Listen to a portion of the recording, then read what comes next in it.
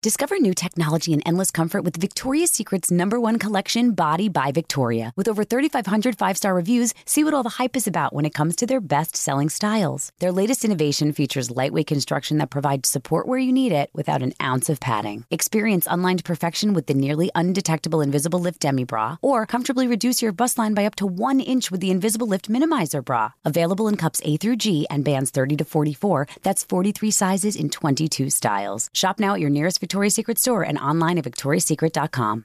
Introducing the first ever Grand Highlander, a midsize SUV with the ideal combination of space, performance, style, and advanced tech. The roomy Grand Highlander boasts 3 spacious rows with available seating for up to 8. Its available 362 horsepower hybrid max powertrain on limited and platinum trims delivers the power, acceleration, and efficiency so your family can take on any adventure. There's even a standard digital key, a panoramic view mirror, and a 12.3-inch multimedia touchscreen so you can always arrive on time. Live life grander in the first ever Toyota Grand Highlander. Learn more at toyota.com/Grand Highlander. Hey folks, it's Maria. I've got to share this game changer, Akalo's D3 patch. Forget pills, this patch delivers vitamin D3 10 times longer. Boost your immune system, sleep better, regulate mood, and support bone and heart health. Wear a patch before bed and leave it on for 24 hours. It's that simple. Living in the Pacific Northwest without much sunlight, these patches are great for me. Or if you find yourself dealing with the winter blues. They're discreet and perfect for my sensitive skin. Oh, and they even have a patch for hangovers and jet lag if that's something that affects you. Try them today with a money-back guarantee at akalo.co. Take charge of your health. That's akalo.co.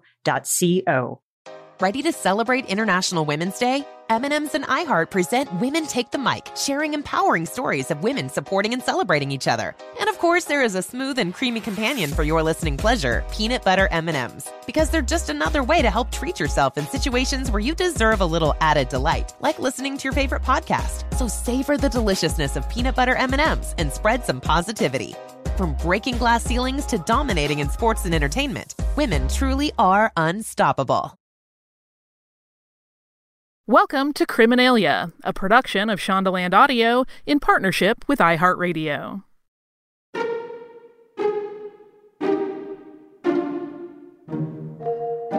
Anne Odelia Dis-DeBar was a medium and a psychic who was once described by the famous escape artist, magician, and stunt performer Harry Houdini as, quote, one of the most extraordinary fake mediums and mystery swindlers the world has ever known.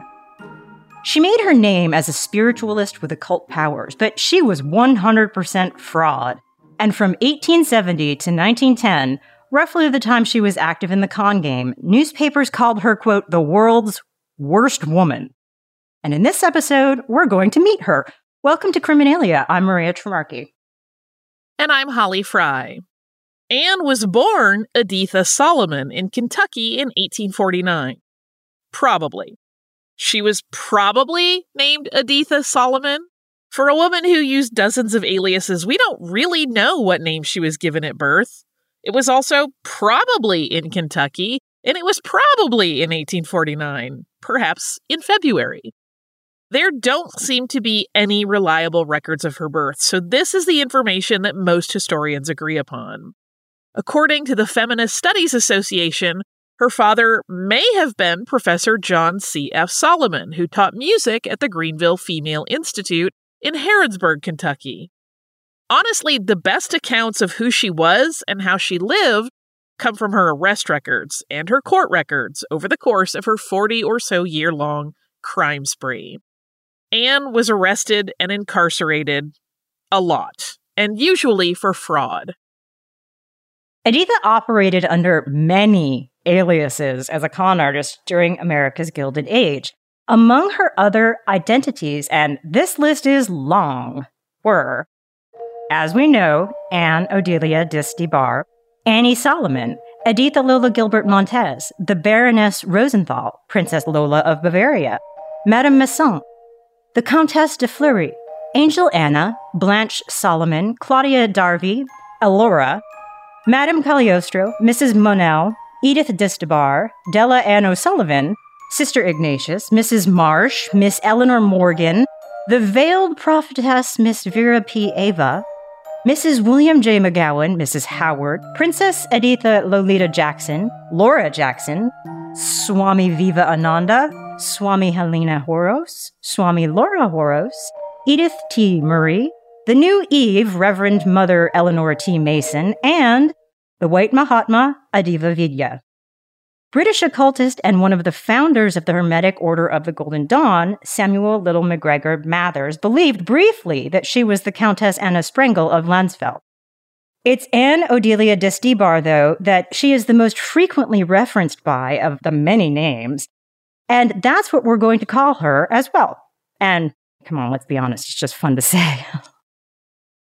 Anne did not become a con woman as a victim of circumstance. It appears she was born a con artist.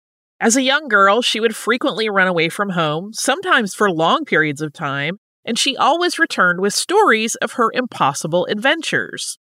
By all accounts from her family, she had been a compulsive liar since she was a child, and was gifted at grifting, cheating, and taking advantage of others, even those closest to her. Her brother, George C.T. Solomon, once said of her, quote, "She is a stranger to every decent element that constitutes humanity. During the years she was a member of our family, we lived in a state of continual fear and turmoil. She has cultivated nothing but bad principles and seems to thrive on them. There is so much to be told about her that it passes human belief." George himself was known to be a notorious gambler, a heavy drinker, and a card shark with a pretty lengthy criminal record. We should note that Anne never acknowledged her family. She instead claimed that she was born in Italy in 1854, the child of King Ludwig I of Bavaria and his mistress, Spanish dancer Lola Montez. Recall, among her aliases was the name Editha Lola Montez. She claimed that she was raised by foster parents and reportedly once badgered the Montez estate into paying her a $300 settlement. A settlement for what exactly we don't know, but we do know that while the family's lawyer thought her claims were utterly unfounded, she still got paid. Sometime in the late 1860s, Anne, likely with a romantic partner according to most reports, moved away from her family. She specialized in amateur small-time scams, which mainly helped her avoid paying landlords and creditors. Whenever creditors caught up with her, or the law caught up with her, she'd perform some sort of grand gesture, which we'll see as her story continues, and she would move on to a new location. In a pinch, she'd pretend to have tuberculosis. In 1924, Harry Houdini's book, A Magician Among the Spirits, was published, and it was part of his campaign against fake fortune tellers and spiritualists, and he devoted an entire chapter to a discussion of Anne. Houdini described her in this way, quote, "She did not hesitate to victimize the innocent and the mentally unsound and left behind her a trail of sorrow, depleted pocketbooks, and impaired morals that has seldom been equaled. The marvelous tact with which she devoted her great powers to the purpose of self-aggrandizement and profit is without parallel, and for cunning knavery, Cagliostro, by comparison, seems to have been an amateur. It is alleged that her crimes ranged from the smallest to the largest, with morals as low as one can imagine in a human being, while, worst of all, she flaunted this viciousness openly, making no effort whatever to cloak her degeneracy." Anne was known as cunning and quick-witted. She's been described as plain but stylishly dressed, charming but with a mercurial nature, and a volcanic temper. Anne's con career went beyond fake psychic abilities. She also sought and found success swindling people into hearing the tales of her life on the lecture circuit. Her story, though, was more fantastical than truthful and contained fabrications like she'd been spirited away after her birth and that she had been raised in a convent. Her performance primarily was to pose as the child of Ludwig I and Lola Montez, and to talk about her fictional childhood as the Countess Landsfeld and Baroness Rosenthal, phony titles she used before finally deciding to just go ahead and call herself a princess. It's a story she also used to swindle money from interested men. According to Houdini, though she had some success with her princess story lectures, it couldn't make up for the fact that she was always getting caught running her cons. She wasn't a very good con artist, he observed, but she kept trying. Still, because of some successes, Anne was finally able to move herself to New York City around 1870, and that's when her career took off. A few years after arriving in New York under one of her many aliases, this time as Mrs. Meynell, Anne ran her con game on the son of railroad magnate Cornelius Vanderbilt. William Vanderbilt had recently inherited his father's estate, and Anne offered her services as a medium to communicate with the elder Vanderbilt about his wishes, and perhaps even get some investment advice from beyond the grave. William took her up on it and actually made good money from his dead father's alleged investment advice channeled through Anne. But as time went on, William's stock trades became less and less profitable, and he noticed oddities in his profits. So it turns out Mrs. Meynell, Anne, had been bilking him the whole time, and he had been unknowingly buying her stocks. Anne was arrested, and faking illness was confined in a psychiatric hospital on Blackwell's Island in New York. And it's here, according to Eric John Dinwall in his book, Some Human Oddities, Studies in the Queer, the Uncanny, and the Fanatical, where Anne really tried to level up her game. She tried to stab her doctor in an effort to escape. Instead, though, she stabbed a medical student, a person named Paul Noel Messant. What followed was a diagnosis of, and this is in the terminology of this time, insanity. And to Anne, that diagnosis gave her a way out of a con that didn't involve going to jail. And there's an unexpected twist here in this scenario. Paul and Anne fell in love. They married, and they had a daughter, Alice. But Paul died young, leaving Anne, who was then going by Madame Messant, a widowed single mother.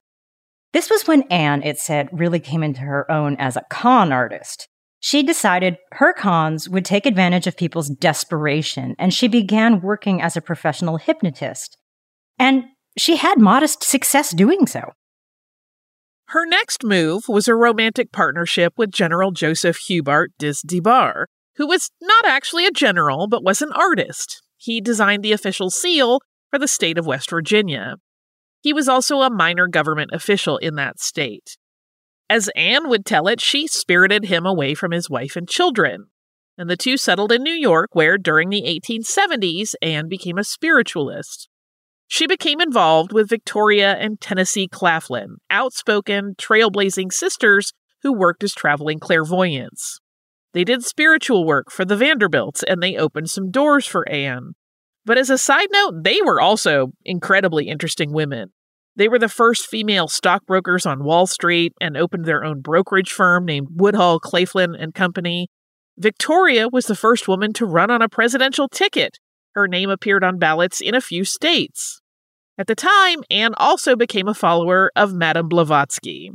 Madame Helena Blavatsky was the 19th century's most famous and infamous occultist.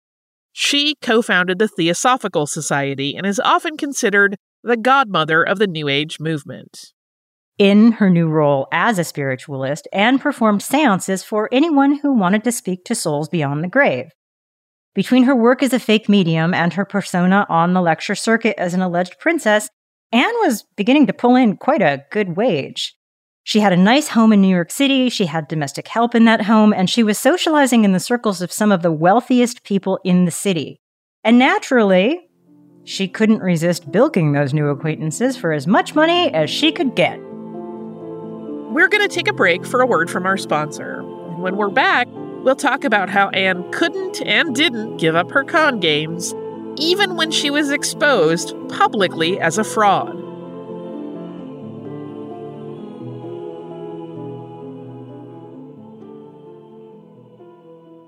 When it comes to makeup looks, I really like full glam, but I also often just need an easy day look, and Thrive Cosmetics has been my go-to.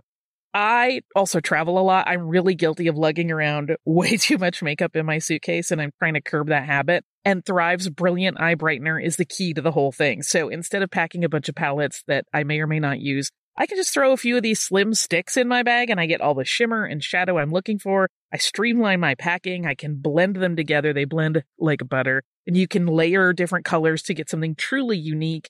And then you just have your look all pulled together. Your eyes are brighter, you look well rested, and you look really pretty glam for a very easy look. Thrive Causemetics beauty products are certified 100% vegan and cruelty-free. It's easy to see why they get so many 5-star reviews, and even better, they give back to communities. For every product that you purchase, Thrive Causemetics donates products and funds to help communities thrive. So you look great and you can feel great about how you got there.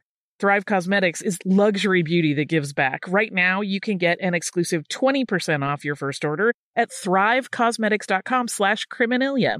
That's Thrive Causemetics, CAUSEMETICS.com/Criminalia for 20% off your first order. Discover new technology and endless comfort with Victoria's Secret's #1 collection, Body by Victoria. With over 3,500 5-star reviews, see what all the hype is about when it comes to their best-selling styles. Their latest innovation provides support where you need it without an ounce of padding. It's all you.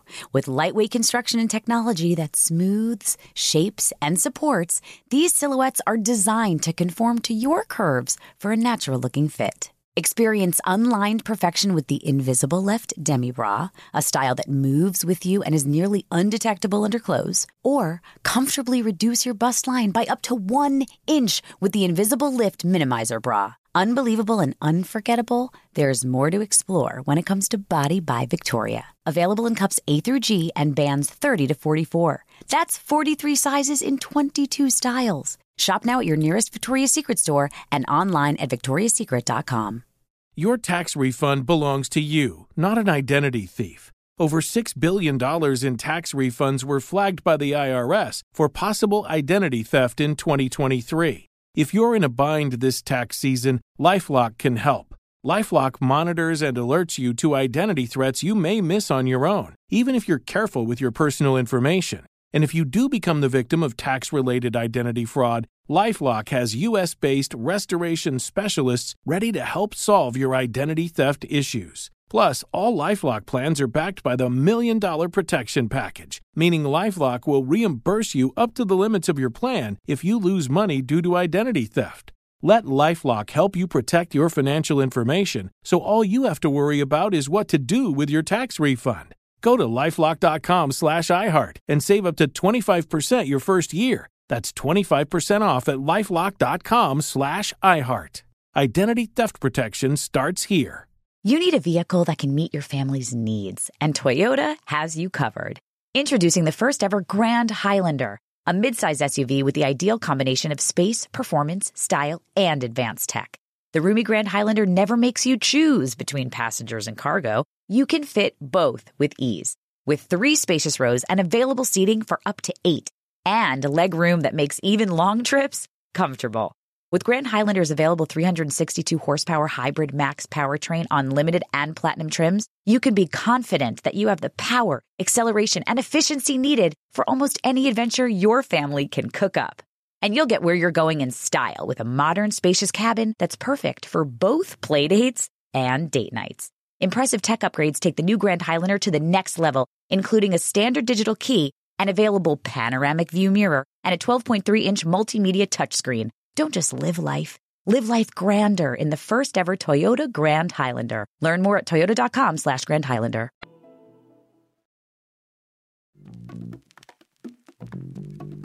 Welcome back to Criminalia. Let's talk about how Anne expanded her con games to include something called spirit painting, and how her act reeled in some very big fish.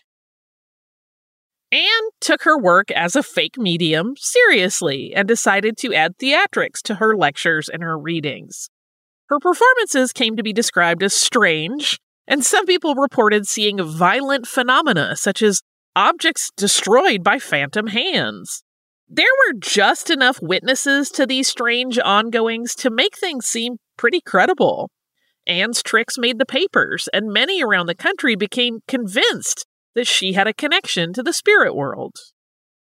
Anne's primary trick was cold reading, and she was good at it, and she used open-ended and general statements to elicit more specific details from her victims. Readings for people looking to contact the deceased was big business at this time in America. and bilked one woman out of $85,000 running this con. She also became known for something called spirit painting and developed a reputation for not only being able to communicate spoken messages from the dead to their living family and friends, but also for producing visual images from those communications as well.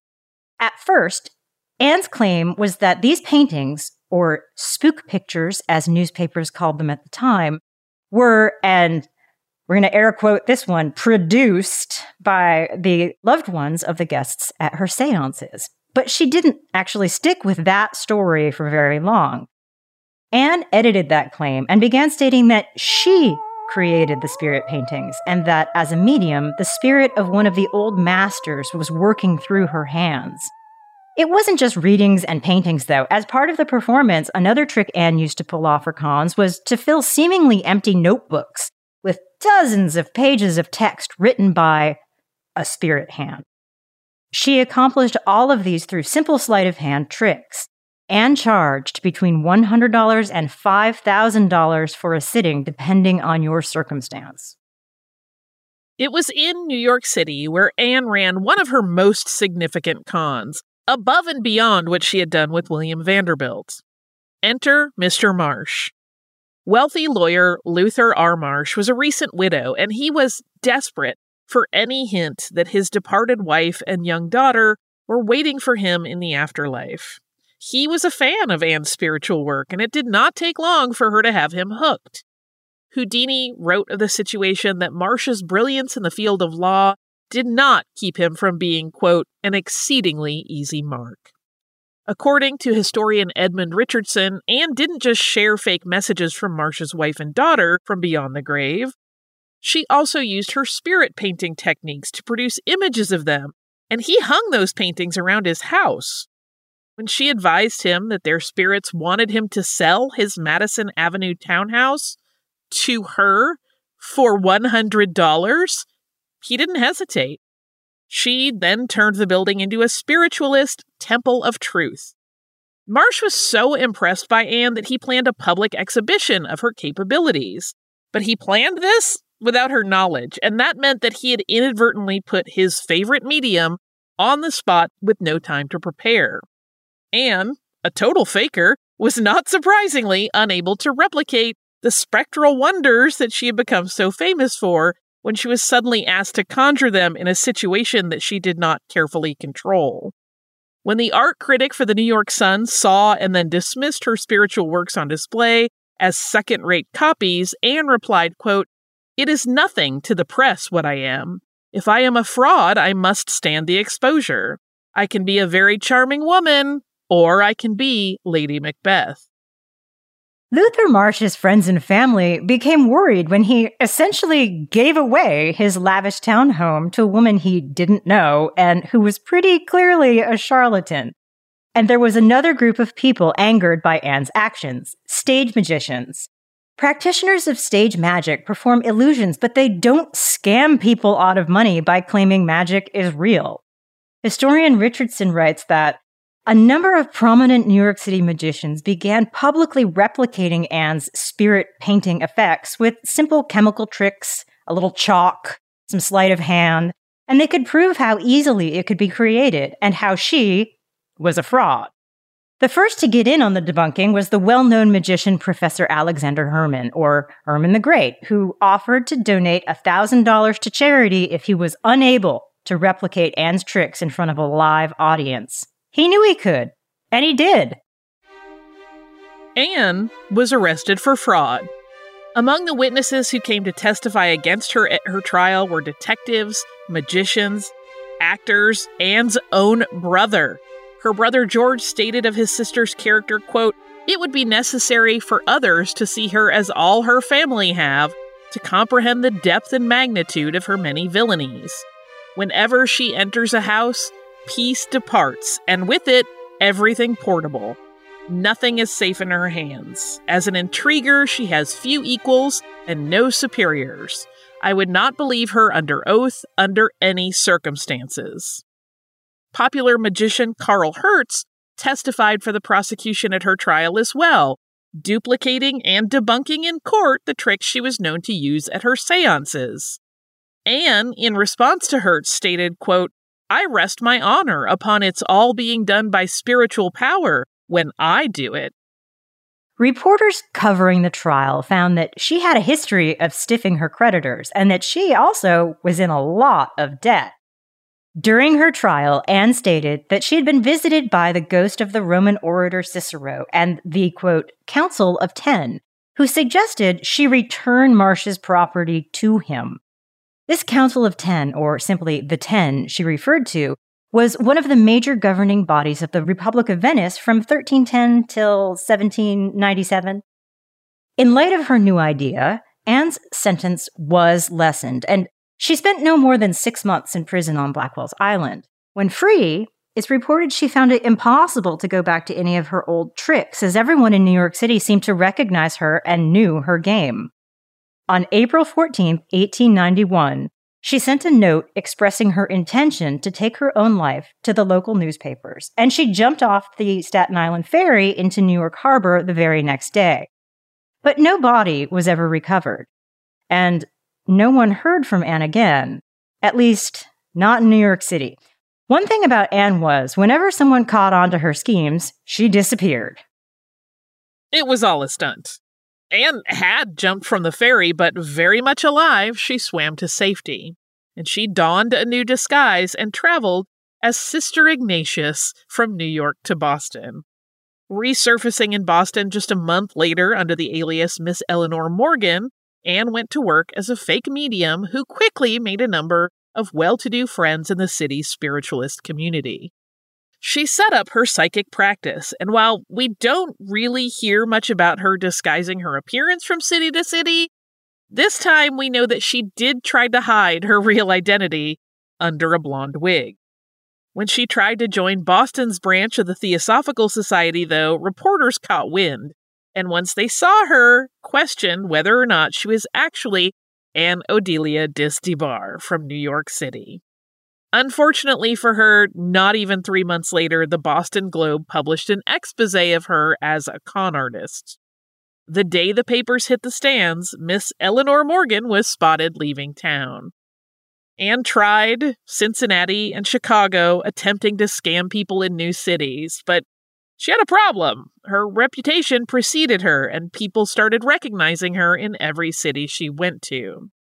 Quoting the New York Sun, quote, "Her campaigns have extended from the Atlantic to the Pacific and from the lakes to the Gulf. She skipped out of Kansas City, leaving debts and a reputation as a beer guzzler." That August, living in Chicago, she began calling herself Vera P. Ava, a wealthy Englishwoman and philanthropist. Shortly after she arrived in the city, she told a story that a bank error led to her eviction from the Wellington Hotel. A fellow Englishman, a Mr. Mingay, came to her rescue and graciously allowed her to sublet the second floor of his home. And she did. As Vera, Anne told anyone who would listen about her mysterious past and her spiritual powers. She told the story of how she'd been a member of an order of nuns, but fled the convent because of those special powers. The Catholic Church, she said, continued to pursue her because of those powers. Specifically, she feared the religious order of the Jesuits and claimed they would assassinate her if they had the chance. Not a month after arriving in Chicago, Vera disappeared during a visit to a local Jesuit college. A Father Kelly explained that he saw a woman praying inside the church, but when he returned, she was gone. Vera's local friends and followers suspected foul play based on her story, but a few days later, Vera was found, fine, wandering the streets of Cincinnati. Vera's story was that she couldn't remember anything about how she got to Cincinnati from Chicago, and neither the Cincinnati nor the Chicago police had grounds at the time to arrest her. In fact, we came across communication between the departments implying neither city wanted to be responsible for her. Reporters, though, wondered why Vera P. Ava seemed so familiar. Her stories and appearance lined up with a woman they knew as, you guessed it, Anne Odelia Disdebar, and police found their observation totally plausible. Vera was outraged and offered a $50,000 reward to anyone who brought Anne to town to prove that they were two different women. Vera's con, though, was quickly falling apart. She left Cincinnati for Chicago to try to raise some money through her performances again, holding daily lectures about her life and experiences for 10 cents a show at Cole and Middleton's Clark Street Museum. Cole and Middleton liked the controversy, and in their advertisements for her show, they did not shy away from inferring that Vera P. Ava and Anne Odelia Disdebar were the same person. But the novelty of Vera's lectures wore off quickly, and she returned to holding seances to make her rent. She began advertising herself as the Veiled Prophetess, a former astrologer for the Vatican. In October of 1892, Vera, the Veiled Prophetess, was arrested after holding seances in Elgin, Illinois for a Mrs. Irene J. Mitchell who just wanted to communicate with her deceased husband.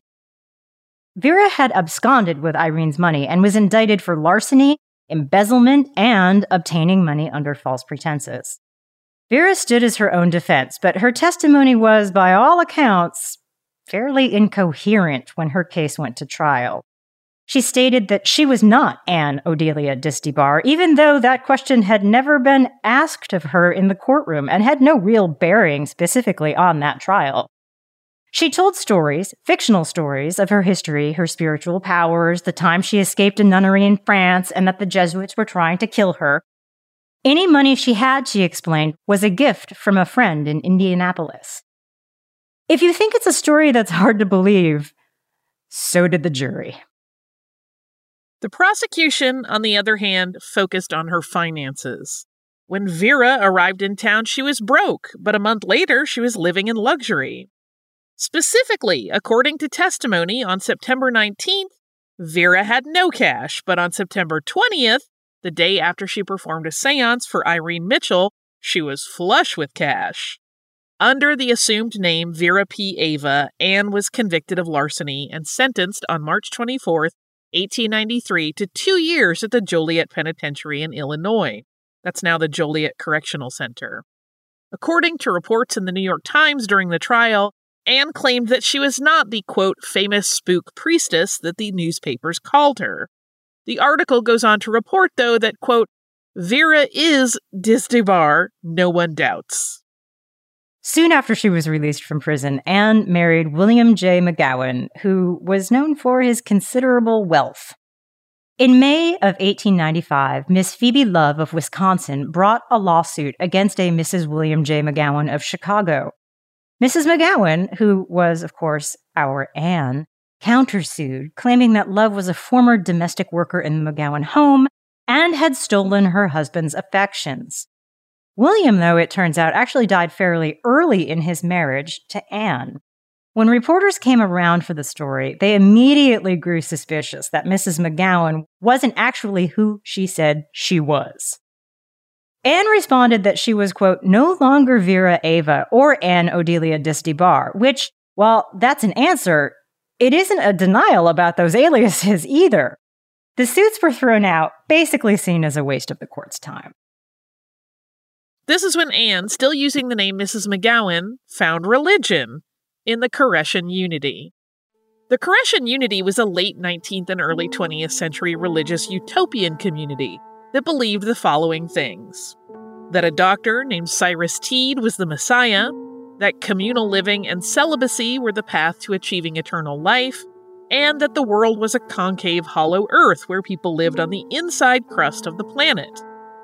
The cult had begun in New York and at this time was now a large commune in Chicago's College Park neighborhood. Anne, as Mrs. McGowan, petitioned to become a member. Members of the cult were not naive to who Mrs. McGowan was versus who she claimed to be, but in a move that brought immediate regret, they made her a provisional member. Immediate regret? Yes, that's because Anne was often drunk, which was against their rules, but mainly it was because Anne exploited them for their money and belongings. After a diamond ring and a gold necklace went missing, she was asked to leave their community. We are going to take a break for a word from our sponsor now, and when we return, we'll talk about Anne's confident career as she moved from Chicago to New Orleans, to Florida, to London, to Paris, to Cape Town, and back to New York City.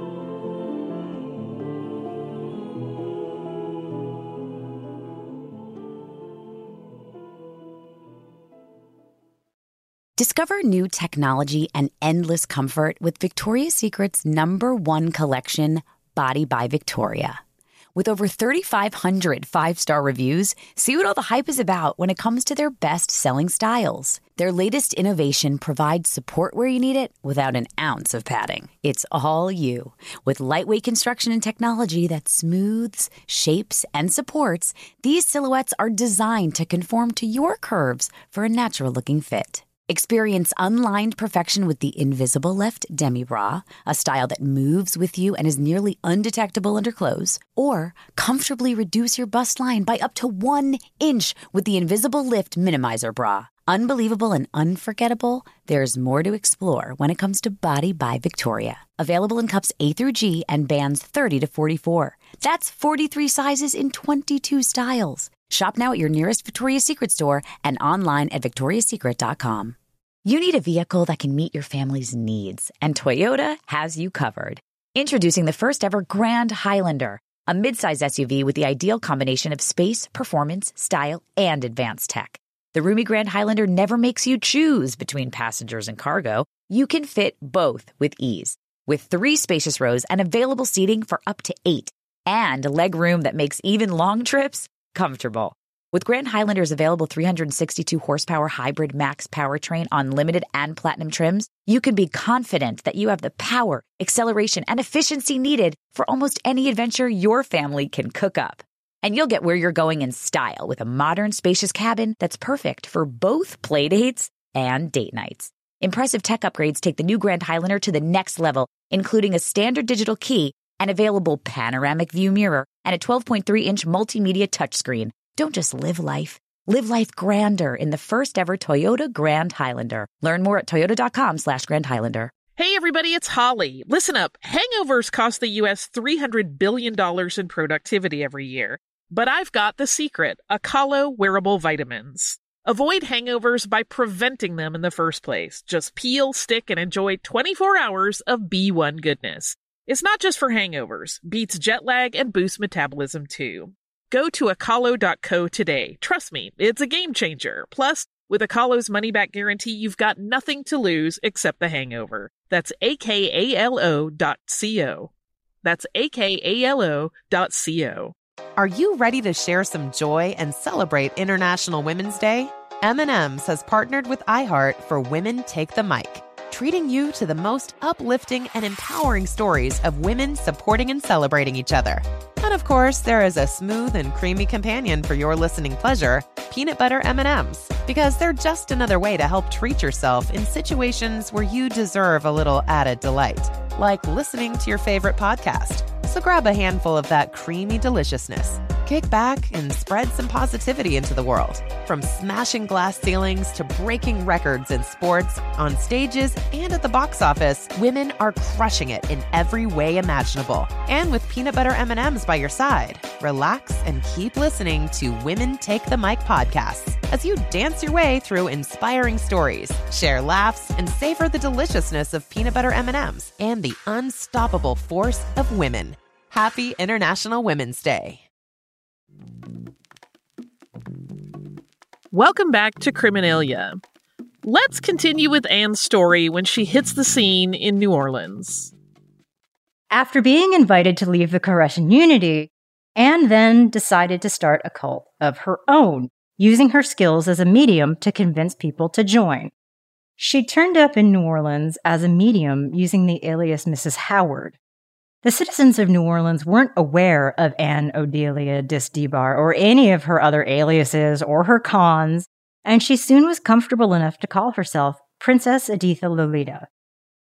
It was also in New Orleans where Anne fell in love. On November 13, 1898, she married Frank Dutton Jackson, a real estate developer from Fond du Lac, Wisconsin, and the pair became partners not only in life, but in crime. As a team, the two spoke of how they planned to explore the occult and spiritualism and wanted to found a new religion of their own, which they intended to call the Order of the Crystal Sea. For that religion, they stole from the teachings of Cyrus Teed's Koreshan Unity for their own doctrine, with the addition that members would also follow a fruitarian diet. On May 7, 1899, though, The city of New Orleans expelled Editha Lolita Jackson from their city for being a, quote, suspicious character. And when she decided to ignore that order, authorities jailed her for 30 days. The Order of the Crystal Sea would not find a home in New Orleans. That was clear. And Anne and Frank moved to Florida, where Frank owned land just outside of Fort Myers. It would be perfect for their commune. And, as it turned out, the Koreshan Unity community had also moved to Florida. In fact, Frank's land was close to their commune, and the Jacksons were not above poaching members. By the end of the year, the Koreshans outed Editha as Anne Odelia Disdebar, and the Jacksons abandoned Florida for good. Ultimately, Anne and her husband decided to leave the United States, and the pair relocated across the pond. Now posing as Swami Vivekananda, Anne tried to ingratiate herself into England's spiritualist and theosophical worlds, but she never had much luck. She wrote to numerous figureheads, but never managed to secure anything more than some brief encouragement. No one sent her money, which was what she was really after. So she and Frank moved to Paris. But it was too hot to pull off any cons, so they left France soon after arriving and then continued on to Cape Town, South Africa. In South Africa, Anne now used the alias Helena Horos, and Frank went by the name Theodore Horos. They lectured on spiritualism and theosophy and also held performances of mediumship and fortune-telling. Anne's history always caught up with her, though, and when newspapers around Cape Town started to out her as a con artist on a global level, Helena and Theodore Horos disappeared. Actually, they just went back to England. In London, Anne and her husband set themselves up with slightly different fictional personas. Anne became the Swami Laura Horos, while Frank actually just remained Theodore Horos, but many reports suggest in this scenario that Frank pretended to be her son. In October of 1900, they set up what they called the College of Life and Occult Sciences, a school focused on teaching mental and magnetic therapeutics, clairvoyance, mediumship, materialization, thaumaturgy, and divine healing. The school was primarily a front to recruit for their new religion, the Theocratic Unity and Purity League, at the Theocratic Unity Temple near Regent's Park in London. But it was also a great way to gather information with which to blackmail their students. They advertised their services in newspapers such as The People and the now defunct Western Morning Advertiser. This time, cult recruitment was finally a success for them. Until, that is, one of their members, a woman named Vera Croisdale, noticed that a number of her possessions had gone missing while she was living with the group. Specifically, a golden brooch, a golden matchbox, a silver clock, and a diamond ornament. She blamed Laura and Theodore, and she pressed charges. The two were arrested in Birkenhead in September of 1901 and charged with obtaining property by false pretenses. This case made all the papers, and once Anne's picture hit the front page of the newspapers in the U.S., Americans who she had fleeced began contacting Scotland Yard to rat her out not as Swami Horos, but as the swindler Anne Odelia Disdebar. When magician Carl Hertz, who had testified against Anne more than a decade earlier, saw the photo of the alleged Laura Horos in the paper, he immediately wrote to authorities in London to inform them that the person they had in custody was, in fact, the notorious Disdebar. By the time Anne and Frank went to court in October for the formal filing of charges, some of Vera Croisdale's belongings had been returned just as mysteriously as they had disappeared. The couple hoped she would drop the charges if they pretended nothing had happened, but they were wrong. They were charged under the names Frank and Laura Jackson, and Detective Inspector Kane, who was leading the charges against them, stated, quote, "I have a criminal record for the woman from Chicago, and I produce her photograph and the particulars of her dimensions. These show that she is a convicted thief, a swindler, and a fortune teller." But this time, the charges brought against them at the Marlborough Street Police Court were not just fraud or theft as they had been in the past. We are going to be talking very briefly about a charge of sexual assault against the Jacksons as part of our discussion of her trial. So if you would prefer to skip that piece of testimony, Jump ahead about 20 seconds or so and we'll meet you there. So this time, among the offenses, the pair was charged with the sexual assault of a woman named Daisy Pollux Adams, arising from alleged practices at their temple in London. The trial began at the end of November, and it revealed a sexually coercive aspect of Anne and Frank's cult. Many people were on board to testify against the Jacksons. Vera Croisdale testified about the details of her, quote, peculiar initiation ceremony into the Jacksons' cult and the theft of her belongings. A woman named Laura Faulkner testified that Frank had made a number of inappropriate overtures toward her during her time with the group, stating that he called her, quote, his little wife and that he was her, quote, spiritual husband. Frank also told her that he was the reincarnation of Jesus Christ, that he was to be obeyed, and that sleeping with him was not a sin. Daisy Adams and her mother testified about her violation. When a Dr. Mary Evelyn Bauer Adams testified against the pair, she accused Anne of poisoning her husband. And with that accusation, Frank began to yell she was a liar and had to be silenced in the courtroom. Detective Inspector Kane also brought a mountain of evidence to the trial. He had piles of unpaid bills. He had personal effects stolen from Vera. He had evidence from a book of rituals stolen from the Hermetic Order of the Golden Dawn. He had explicit and indecent photos of cult initiates in various states of nakedness. The Jacksons chose to defend themselves. There were some positive letters of encouragement from journalist and spiritualist W.T. Stead and other prominent spiritualists, but not really much, and certainly not in comparison to the evidence against them. Anne was, as in her other trials, incoherent on the stand, and as before, she introduced a number of things, fact or not, which had no bearing on the trial. She maintained her innocence and denied ever using aliases, and she shouted at witnesses that she didn't like. Frank, it's reported, would hiss at people in the courtroom, demanding that they keep quiet while he testified. He agreed that he was Frank Dutton Jackson, but he claimed he was Anne's adopted son, not her husband, and she would praise him from her seat, yelling out that he was a, quote, good boy during his testimony. It took the jury just 5 minutes to find the Jacksons guilty. Anne was sentenced to 7 years. That was her longest prison sentence.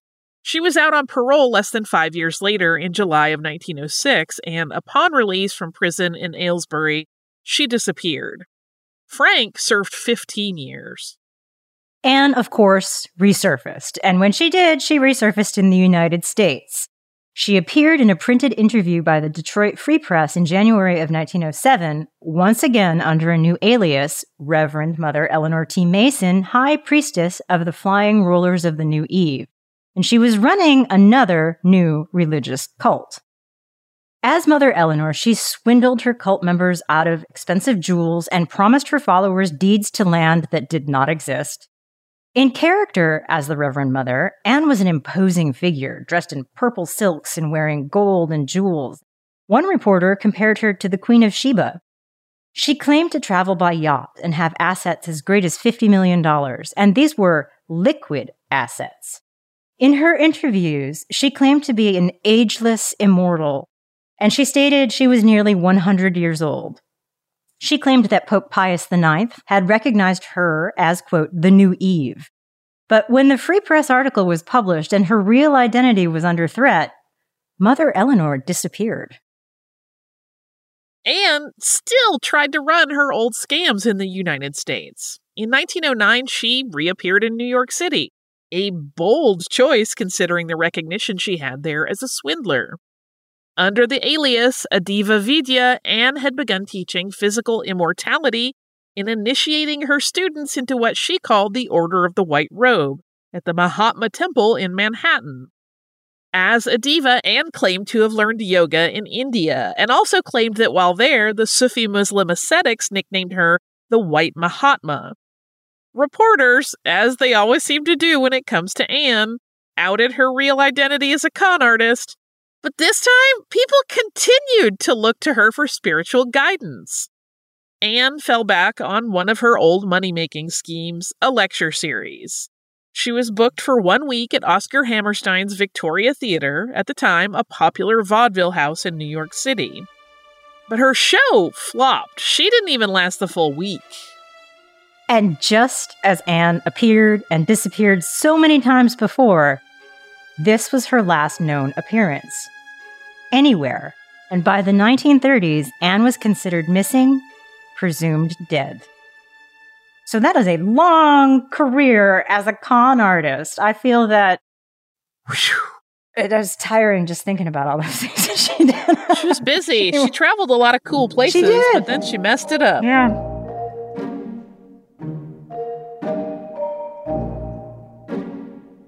You ready for some scam sauce? Yes, please tell me what you have for us in honor of Anne. Okay, just in case anyone thought I was going to key in on her being described as a beer guzzler and run with that, I'm going to tell you now that ain't it. Since I'm not the biggest fan of beer anyway, that was not the thing that thrilled me and gave me ideas in this episode. The thing that did is kind of a small part of it, but like my brain became obsessed and I did something that I think was very interesting, and I will teach you a new fun trick while we do this. Yay. I came up with a drink called the Order of the Crystal Sea. Because that group was fruitarian, I wanted to do something fruity and interesting. And what I was thinking about, similar to the way we did Poison Society Punch in the first season, I wanted to think about something that they would potentially serve their members. Interesting. But unlike Poison Society Punch, which is intended to be not too heavy and something you could drink a decent amount of, and you wouldn't necessarily risk getting super intoxicated, this one packs a lot more punch. So this is going to start with cantaloupe syrup, because they're fruitarians. Fruitarians and melons are delicious. You can buy cantaloupe syrup, but I'm going to highly recommend you make your own, and we're going to start there. And I will tell you why.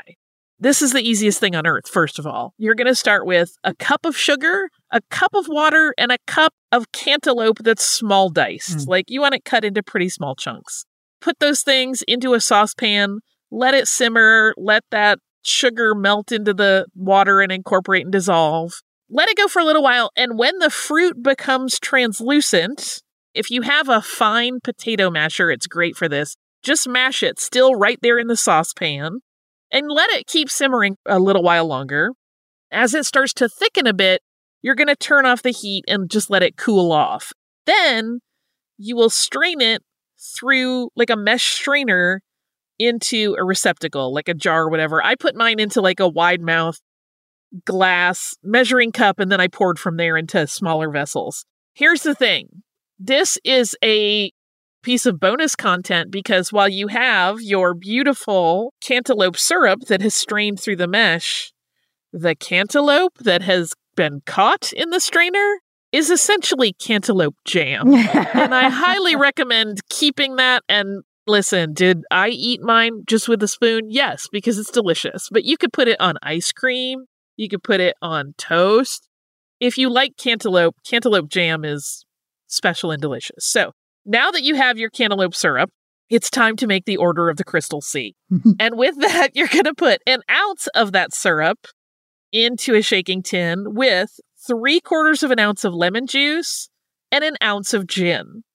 And for this, you definitely want really a very low-key gin in terms of its flavor profile. Mm-hmm. You don't want something that's super heavy with the juniper flavor. You don't even want some of the more floral gins. You want a pretty smooth, not so loud gin. Then you're going to put those three things into your shaker, shake it with ice, strain it into a chilled coupe or a fluted champagne glass if you prefer. And then you're going to top that with champagne or Prosecco if you prefer it. Maria. Yes. I would marry this drink. I'm still back stuck on cantaloupe jam. Sorry. I'm like, I literally took a sip of it and was like, I think I felt like the world had opened up in a beautiful new way. Did you make this drink with your spirit hand? Yes, with my spirit hand. I don't know why. It's just super duper delicious. Now, I love cantaloupe, so that's a thing. I do too. If you don't like cantaloupe, I know there are people for whom that's the case. I don't get it, but whatever. You could do this with other fruits. but if you're not anti-cantaloupe, I highly recommend it. And I will say, even though it's a syrup, so there's a lot of sugar, the sweetness of cantaloupe is subtler here, and you just get the flavor of it, which is really nice. Delicious. If you want to make this as a mocktail, here's what I would do. 3/4 ounce of lemon juice, an ounce of cantaloupe syrup, an ounce of pretty aggressively steeped lavender tea. Oh my gosh. And you'll do that, and then you'll top that with ginger ale, and that is also very delicious. That sounds like a wonderful summertime, springtime sipping drink that I want now, except I'm freezing cold. I imagine Anne serving her followers the alcoholic version because it doesn't taste as alcoholic as it is. It's not like a crazy heavily alcoholic, but gin plus bubbles. If anyone's ever been to brunch and had a few too many French 75s, you know that will hit you in a hurry. All the better for me to go through your jewels. Exactly. I think, right, she wants them more intoxicated than they think they're going to be so that she can take their stuff. So that is the Order of the Crystal Sea. Definitely going on my short list for our favorites for the end of the season. Cantaloupe everything is what I'm saying. We hope that you have enjoyed Anne's wild story, this delicious cantaloupe beverage, and just hanging out with us today. We will be right back here again next week with another tale of a con artist and more beverage action, and we hope you're here with us.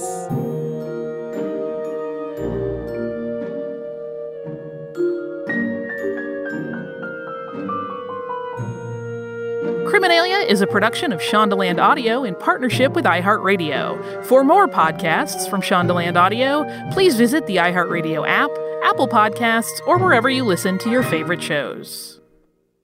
Discover new technology and endless comfort with Victoria's Secret's #1 collection, Body by Victoria. With over 3,500 5-star reviews, see what all the hype is about when it comes to their best-selling styles. Their latest innovation features lightweight construction that provides support where you need it without an ounce of padding. Experience unlined perfection with the nearly undetectable Invisible Lift Demi Bra, or comfortably reduce your bust line by up to 1 inch with the Invisible Lift Minimizer Bra. Available in cups A through G and bands 30 to 44. That's 43 sizes in 22 styles. Shop now at your nearest Victoria's Secret store and online at victoriasecret.com.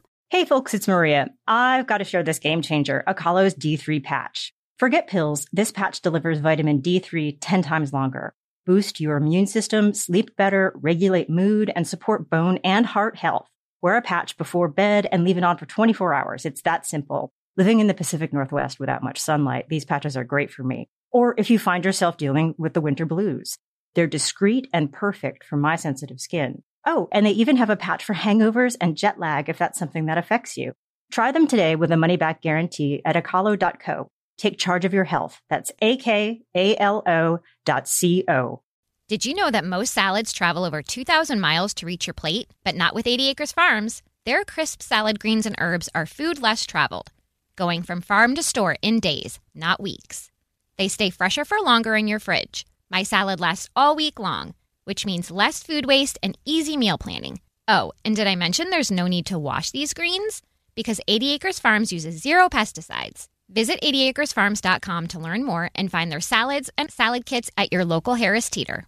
Residents at Brightview Senior Living Communities enjoy enhanced possibilities, independence, and choice.